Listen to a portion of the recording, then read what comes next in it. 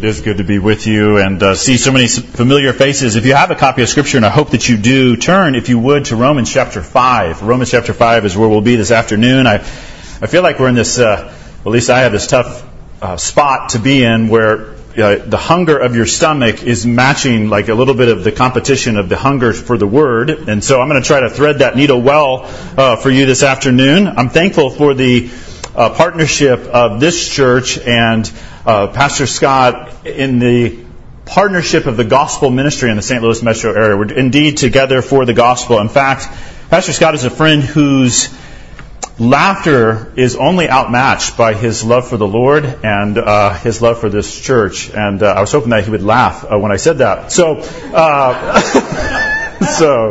And I am thankful. I really am thankful for the heart of this church. And it's so good. In fact, as I came in, I saw so many familiar faces and so many of the young men who I coached in football and who I played basketball with, and now some of them, I think, have kids. And so I'm feeling it a little this afternoon. But speaking of a heart for the Lord, I am just kind of curious, how is it, as we heard from Brother Don, Pastor Don, that what will give us a deeper love for the Lord Jesus? What will melt our hearts and warm our hearts for the gospel? Well, I believe that the Scripture teaches us that our hearts melt as we behold the love of Jesus. And so before I unpack the love of Christ in our justification and read to you Romans chapter 5 verses 1 through 11, I want to just first of all define what is love. Well, interestingly, Thomas Watson, who's a great Puritan pastor, said this about love. What is love?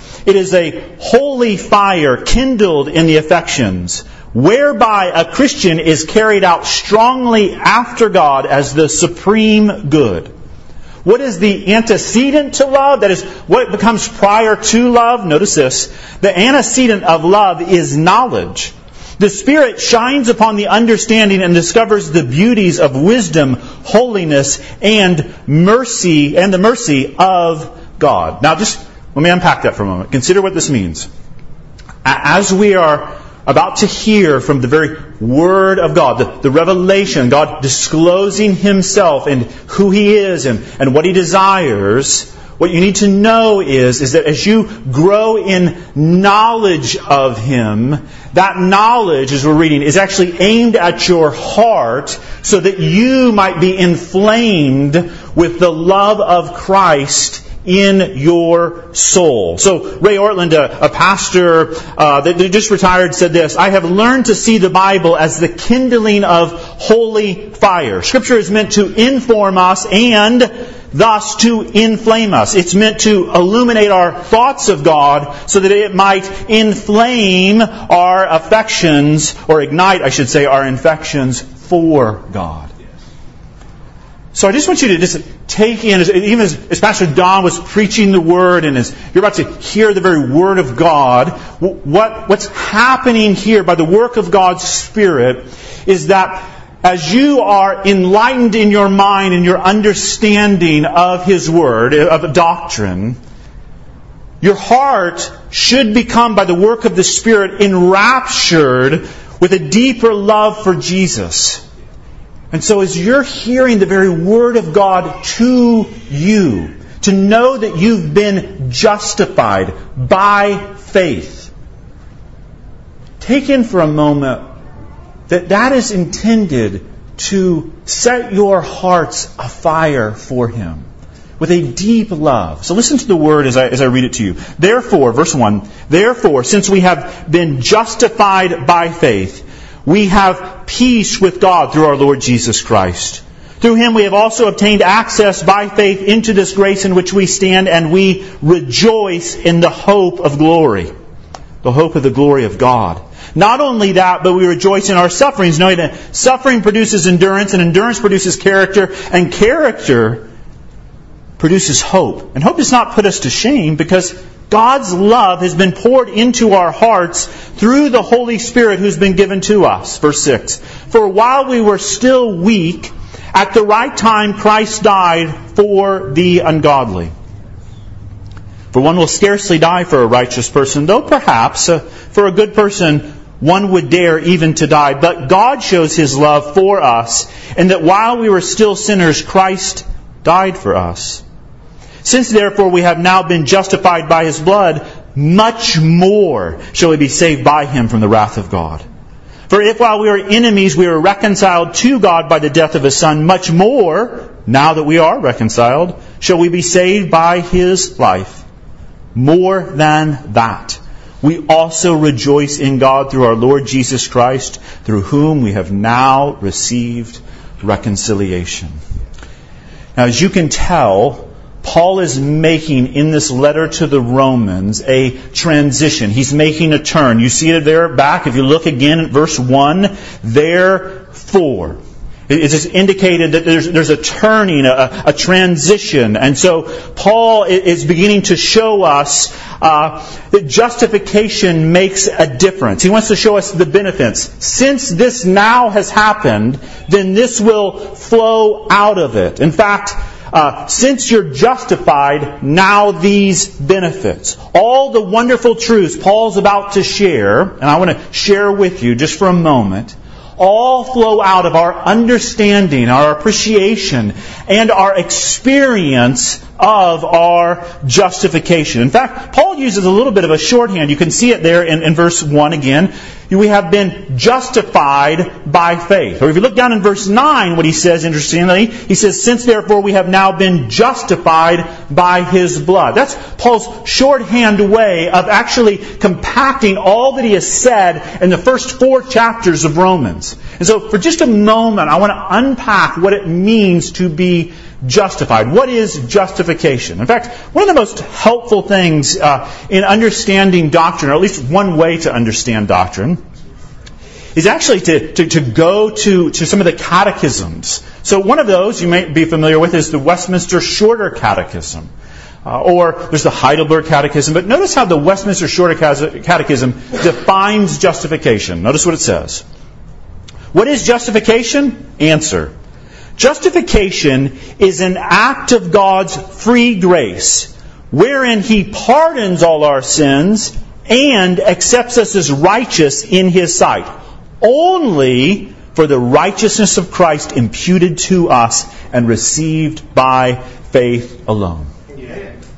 So, when Paul says at the very beginning, you have been justified, what he's saying is, we don't justify ourselves. God does the justifying of us. In fact, notice how the Catechism puts it. It's an act. That is, it's a work of God. God does this. It's not a process. Justification is this reality that God is not making us righteous, but He's declaring us righteous. Now, catch that. It's not a process. He's not making us righteous. That's in our understanding of progressive sanctification.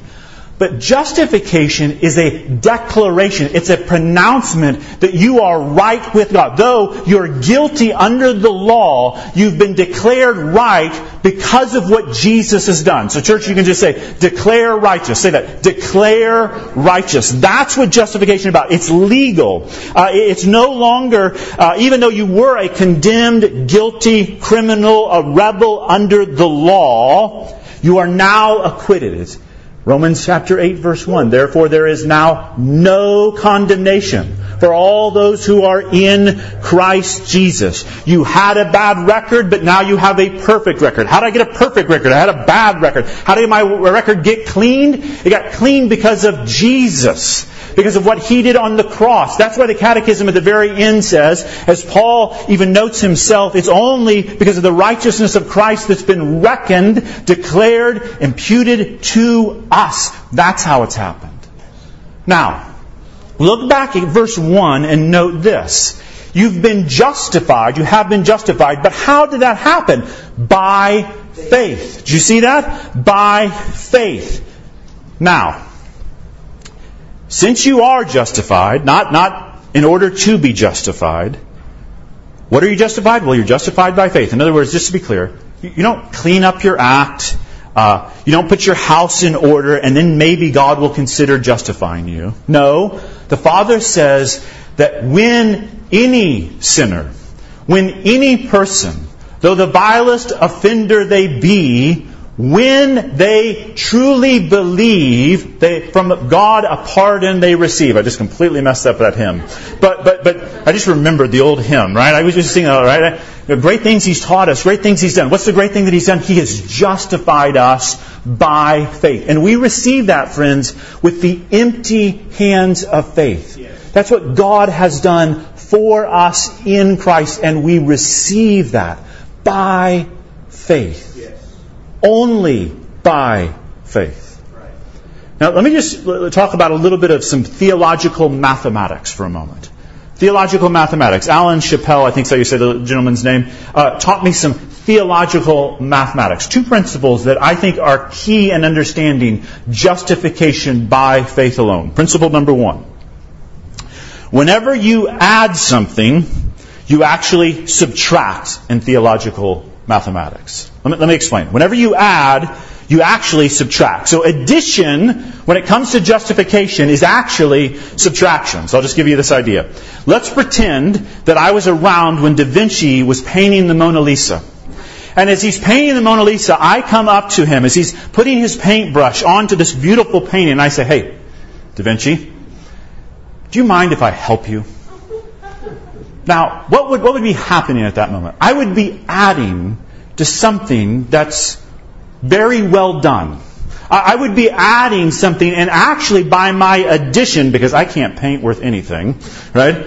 I would be subtracting from the Mona Lisa. Do you catch that? So whenever we add to what Christ has done, we are subtracting. So whether I add my good works, I add my wisdom, I add my virtue, I add something, I take away from what God has done for me. Grace is no longer grace if you add works. In fact, works subtract from grace. It's never Jesus plus. But second, here's the second principle. Catch this. The principle states that whatever you add is actually what really counts for you. When you add something and say, this is what is making me righteous, this is helping me in my justification, this is what's making me right with God, what you add is actually what you really value. It's what you're really banking on. It's what you're really hoping. So if you're hoping that because you prayed a prayer, that's what gets you into heaven, it justifies you before God, what are you really counting on? Not Jesus, you're counting on a prayer, or on your baptism, or on this work, or that I had a pretty good track record and I did a lot of good things in my past. Whatever you add is actually what you value. And when you add anything to the work of Christ, you take away from His supremacy and His sufficiency in what He's done. So, and I had this in my notes before I saw your banners. In other words, by grace alone, through faith alone, in Christ alone, we are justified because we know Scripture alone, right? To the glory of God alone. And that's the good news. In fact, the Reformers were very clear. From Luther to Calvin to Zwingli to all the rest, they recognized the key was that word alone. You could add nothing to the work of Christ. Paul says, since therefore we have been justified by faith, and then amazingly, he gives us 5 benefits. Now actually there's probably 8, but because I know you're hungry, I'm going to make it 5, and I'll let you figure out what verses 6 through 11 really say. All right? Now, here's my 5. In fact, I'm going to have you help me with my outline, okay? This is what I do in my church. This is like interactive preaching, okay? So when I point at you, you have to say justified. So if I point... All right, you didn't do very good. All right, so when you are... Justified. All right, let's do it one time. When you are... Justified. Good. You have peace with God, according to verse 1. Did you see that? In verse 1 it says, therefore we've been justified by faith, we have peace with God. Now, for some today, maybe even here, you don't realize that there has been enmity between you and God. That you and God have been at war because of your rebellion against God. In fact, Paul has been saying for 3 chapters leading into chapter 4 about how we are under sin, we're in rebellion. He has turned us over to our sin.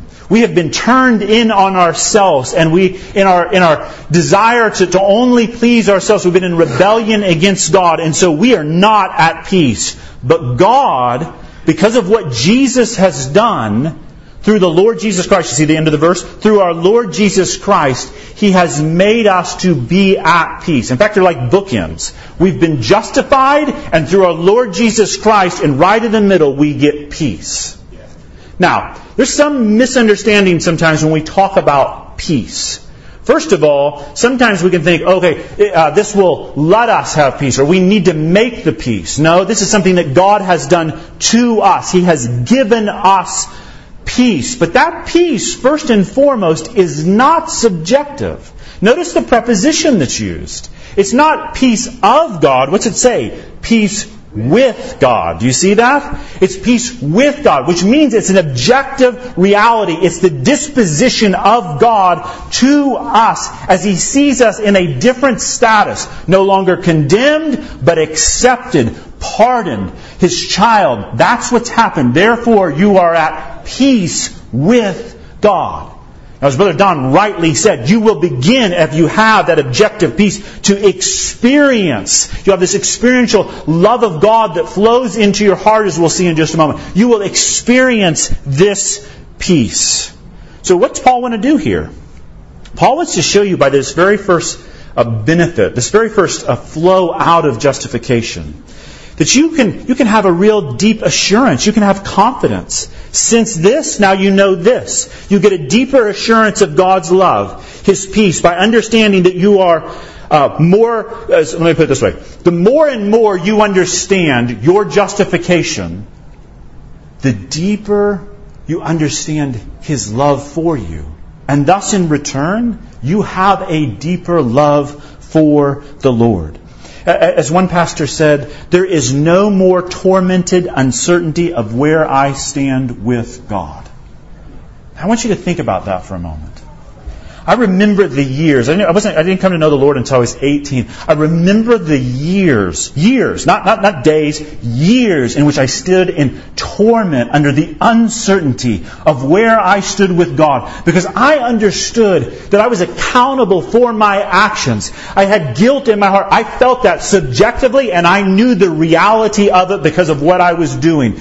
But when I trusted in Christ, at that very moment, I had in my heart a peace with God, and I also had the peace of God in my heart. No condemnation means that there's no separation from His love. It means that I can have peace. But let me be real clear, because some of you maybe even this afternoon may be struggling with the accusations of Satan.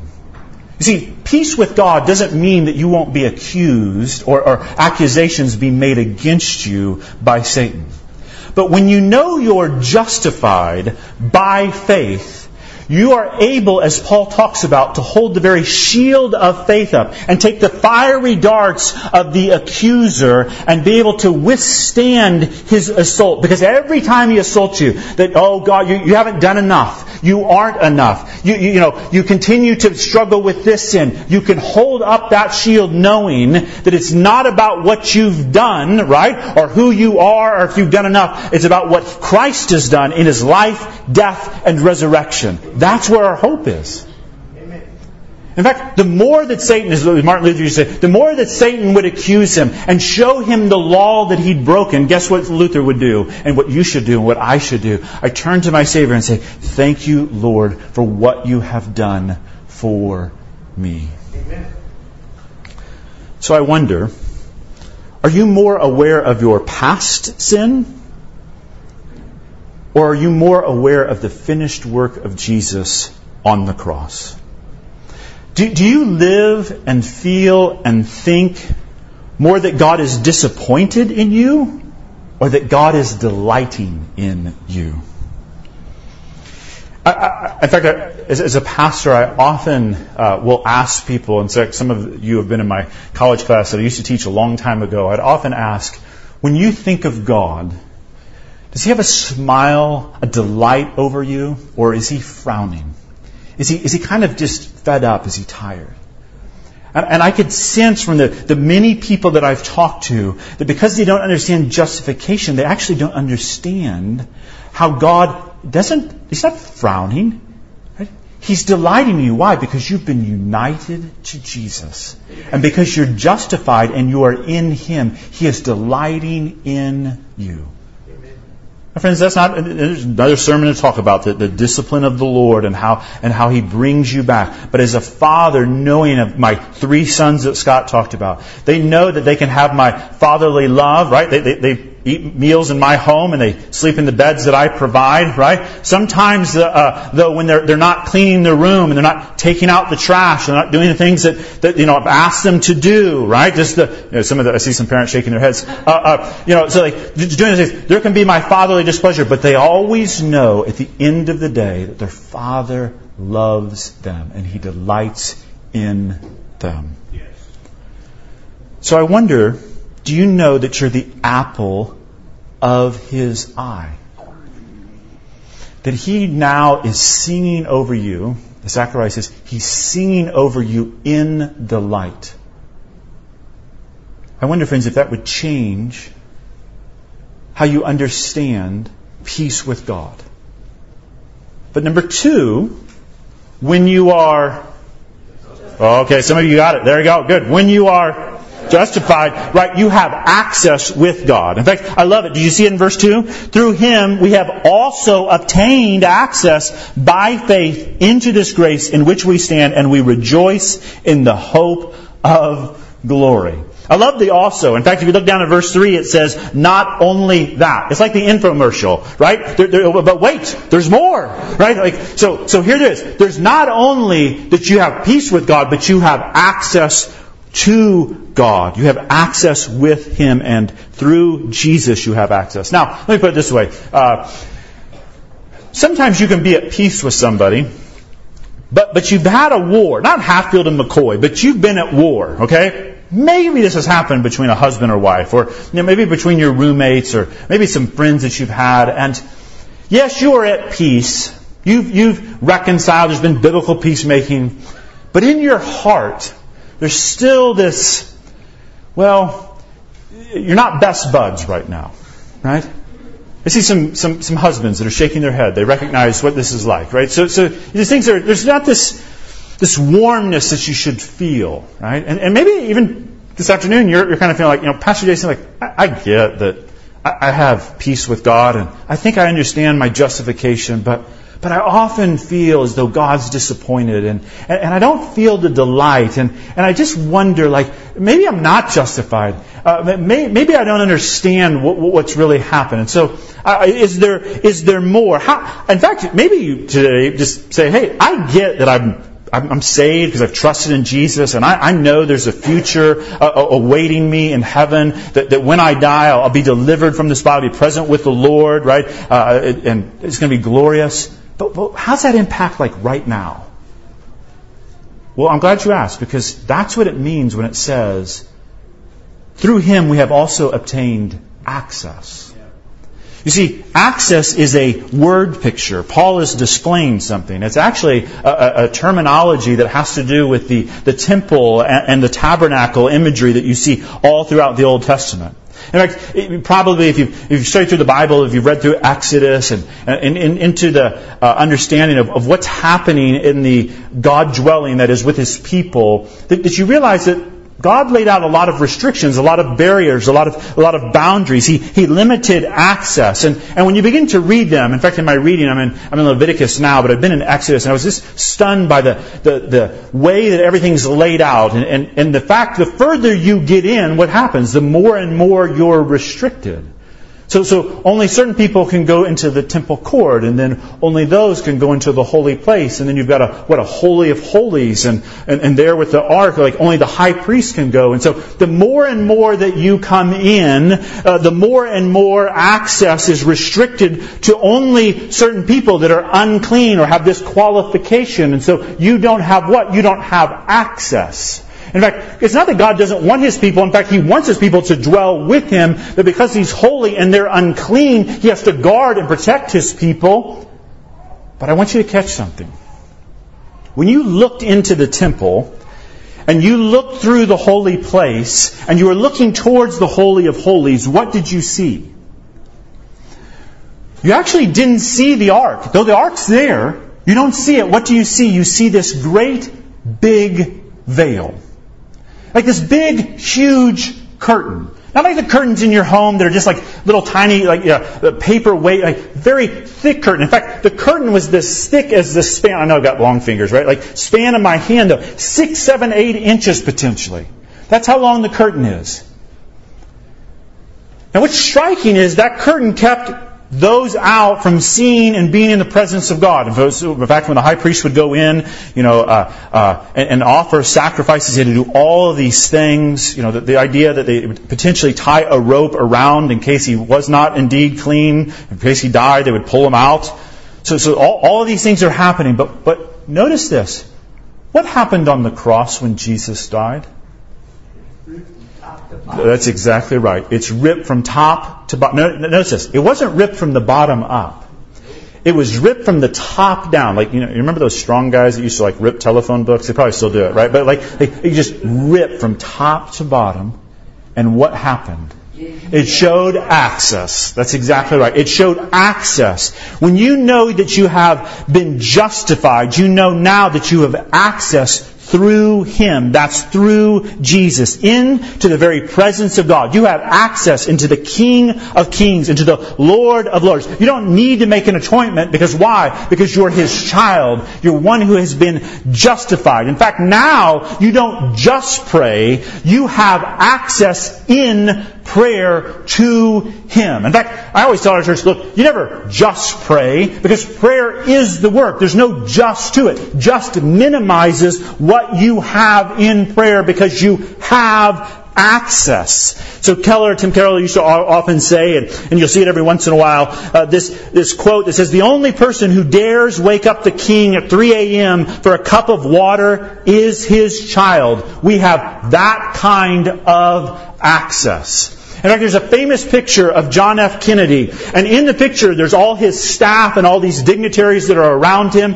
But what is he doing in the picture? He's actually playing with his child. So everybody wants his attention. But who has his attention? His child has his attention.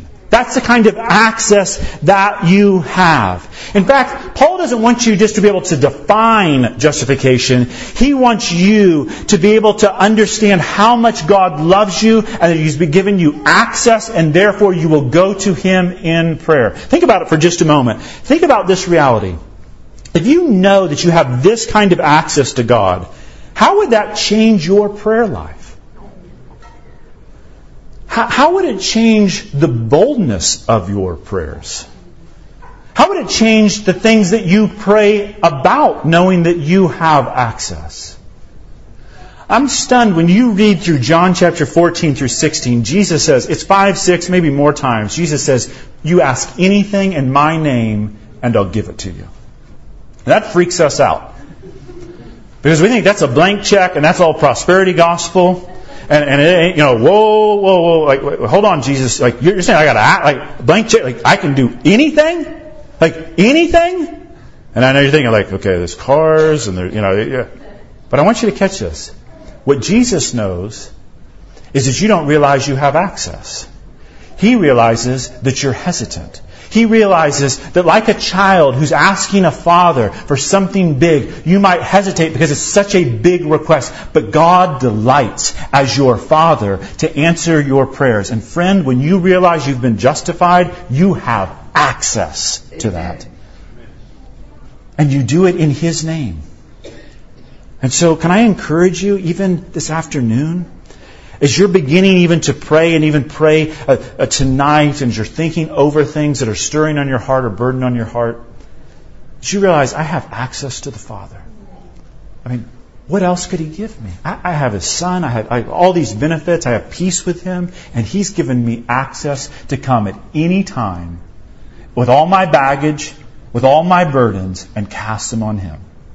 That's amazing news. But not only do we have peace with God and we have access, when you are good, you have the hope of heaven. Did you see that in verse 2? Verse 2 at the very end says, "And we rejoice in the hope of glory. The hope of the glory of God.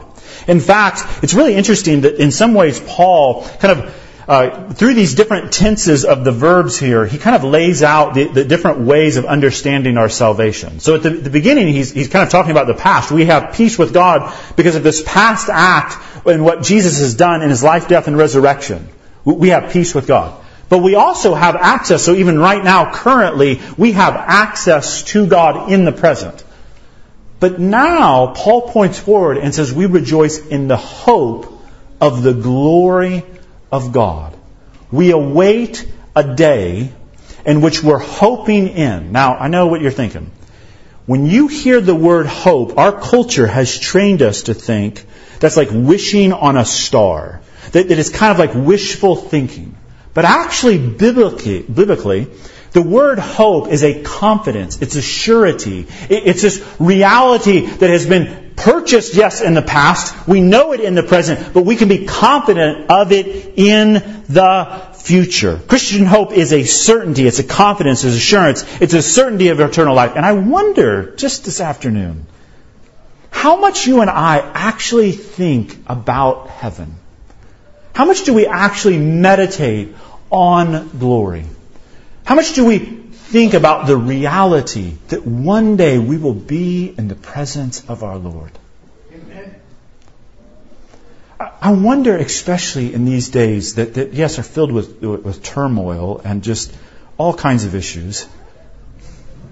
Polarized country, polarized churches. Polarized in so many different ways, at different levels, not even to get into it. But I wonder if we, as God's people, began to meditate more on the hope of glory. That we actually rejoice in it. Amen. Now, I know you're going to think this is coming out of left field. But as I begin to meditate on that reality and think about the hope of heaven, I began to understand why the Hallmark Christmas movies are so popular. Now, I know you're thinking, Pastor, I don't get it. But they are. I know that one because at least in my household they're popular, and that's a little bit anecdotal, but I know from just ratings that Hallmark Christmas movies are extremely I'm about to offend every lady in here, okay? But I think as you begin to recognize they're romance stories, and I started to realize that the one beauty of a Hallmark Christmas story is that in the end it always works out, right? Like it all comes together at the very end. I mean, it shouldn't. There's no way. It's impossible. But it always works. Right? I mean, yes, they're sappy, they're corny, they're confusing at some level.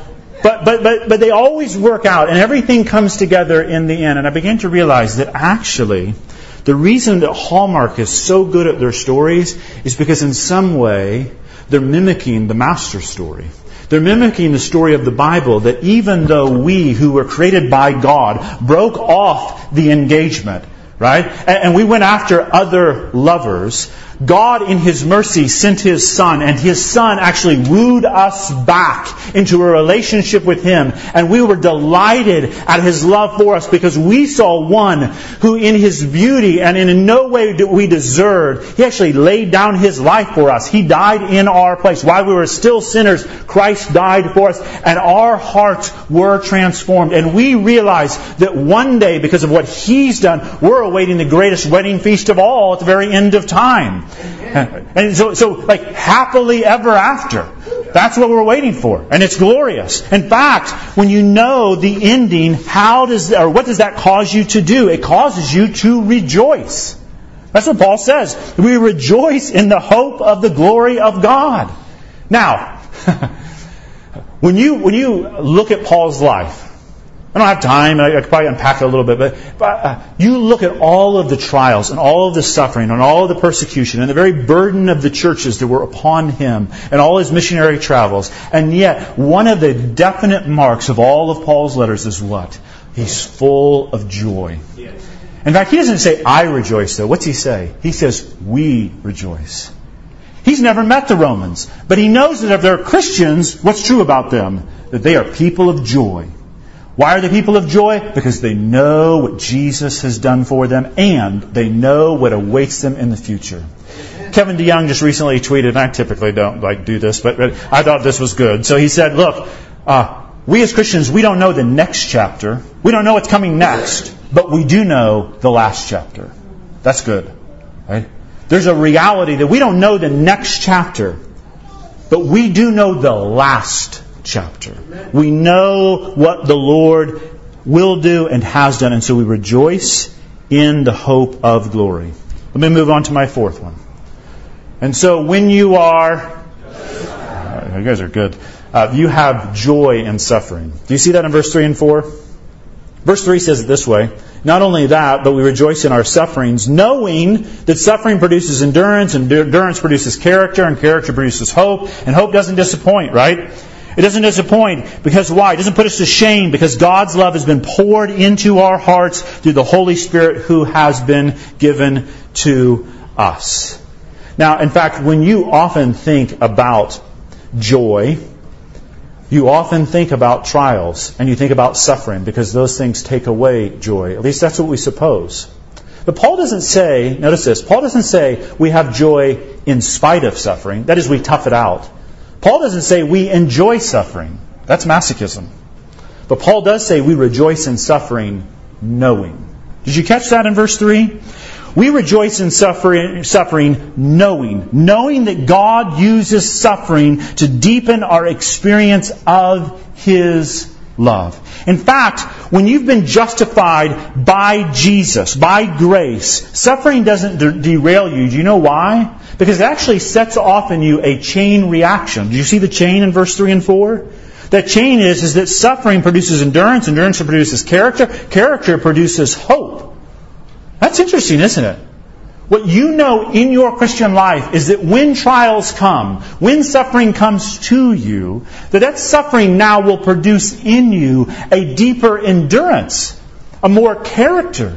Actually, it produces in you hope. The very thing that you would think would be taken from you is actually given to you by God. God actually uses your trials, whatever you're going through today. And I know that some of you are. I know in a room this big and with this many people, in fact, I just know it because that's the human life. We go through trials, right? And as you're going through that trial that you're thinking of right now that just came to your mind, what you need to know is that suffering, that trial, is working in you endurance and then character and then hope. And that hope that we have is being poured into us. The love of Christ is being now poured into us because of that. So I just want you to know, and I'll kind of end this point, Christians see suffering not as a sign of disapproval, but actually an opportunity to be refined. The Lord takes the dross of those things. In fact, when you go through a trial, what often happens? Those things that you really sometimes prioritize and was made the suffering really hard, the Lord shows you that maybe you need to loosen your grip. When I was in DeSoto, I was with an older man one time, and a big tornado was coming our way. And in fact, there was reports that it even touched the ground not far away. This is several years ago, and I know that he lived in a trailer park, and I was nervous for him to go home. And I said, "Brother, you're going to be okay? Like maybe we should stay here and we can go down to the basement." And he said, "No." He said, "I'm okay." And he held up his hand. I was like, "What?" And I said, "Brother, why are you holding up your hand?" He goes, "Well, I learned in my life a long time ago that I was holding on to too many things. But through trials, the Lord opened my hand. And now everything I have, the Lord gives and the Lord takes away." Right? I'm okay whatever He does because ultimately I know He has me. Amen. Now, friends, I was a young man like cheering up thinking, okay, yeah, wow. But he had open hands. He said, everything I received from the Lord, I just have open hands. He can take it at any time He needs. I wonder, friends, if you know that in your trials. That when you're justified, you can have joy in suffering. But lastly, when you are good, you can have the Spirit-given love. In fact, it's not just a few drips of love. Brother Don said, it's this pouring out, this flooding of His love that's poured into our hearts. It's not a warm, fuzzy feeling. It's actually an understanding of our adoption. And I want to unpack another brother unpacked it last night. But what I'm stunned is if you look at verse 6, what it does for you. Verse 6 says, "For while we were still weak." Notice all the connections. In fact, Throughout, you see these words, for one will scarcely die. Or if you look down at verse 9, since therefore we now have. Or verse 10, for while we were enemies, we were reconciled. In other words, there's all these links all throughout verses 6 through 11, which indicate this. The reason that we lack assurance, the reason we don't experience His love, is because we fail to focus on the one spot where He has revealed it. And where's that? At the cross. Do you see that? If you look through verses 6 through 11, what is Paul trying to put before you, placard before you? He's trying to put before you the cross. God has demonstrated His love for us in that Christ died in our place. He substituted Himself. He took the very wrath of God. He appeased the wrath of God against us. And so, friend, if you want to experience a deeper love for God, a Spirit-given love for God, where must you meditate? Where must you look? Where must your attention be focused? It can't be on your circumstances. It can't be on your trials. But if it's on the cross, that is where the Lord has promised in His Word to fill you with His love. And so you go to that very means and you meditate and you focus and you put your heart's intent on everything that has happened at the cross. And by the way, that includes from His very life to death to His ascension to His returning again. Amen. Now, Robert Murray McChaney used to say, for every look at yourself, take 10 looks at Christ.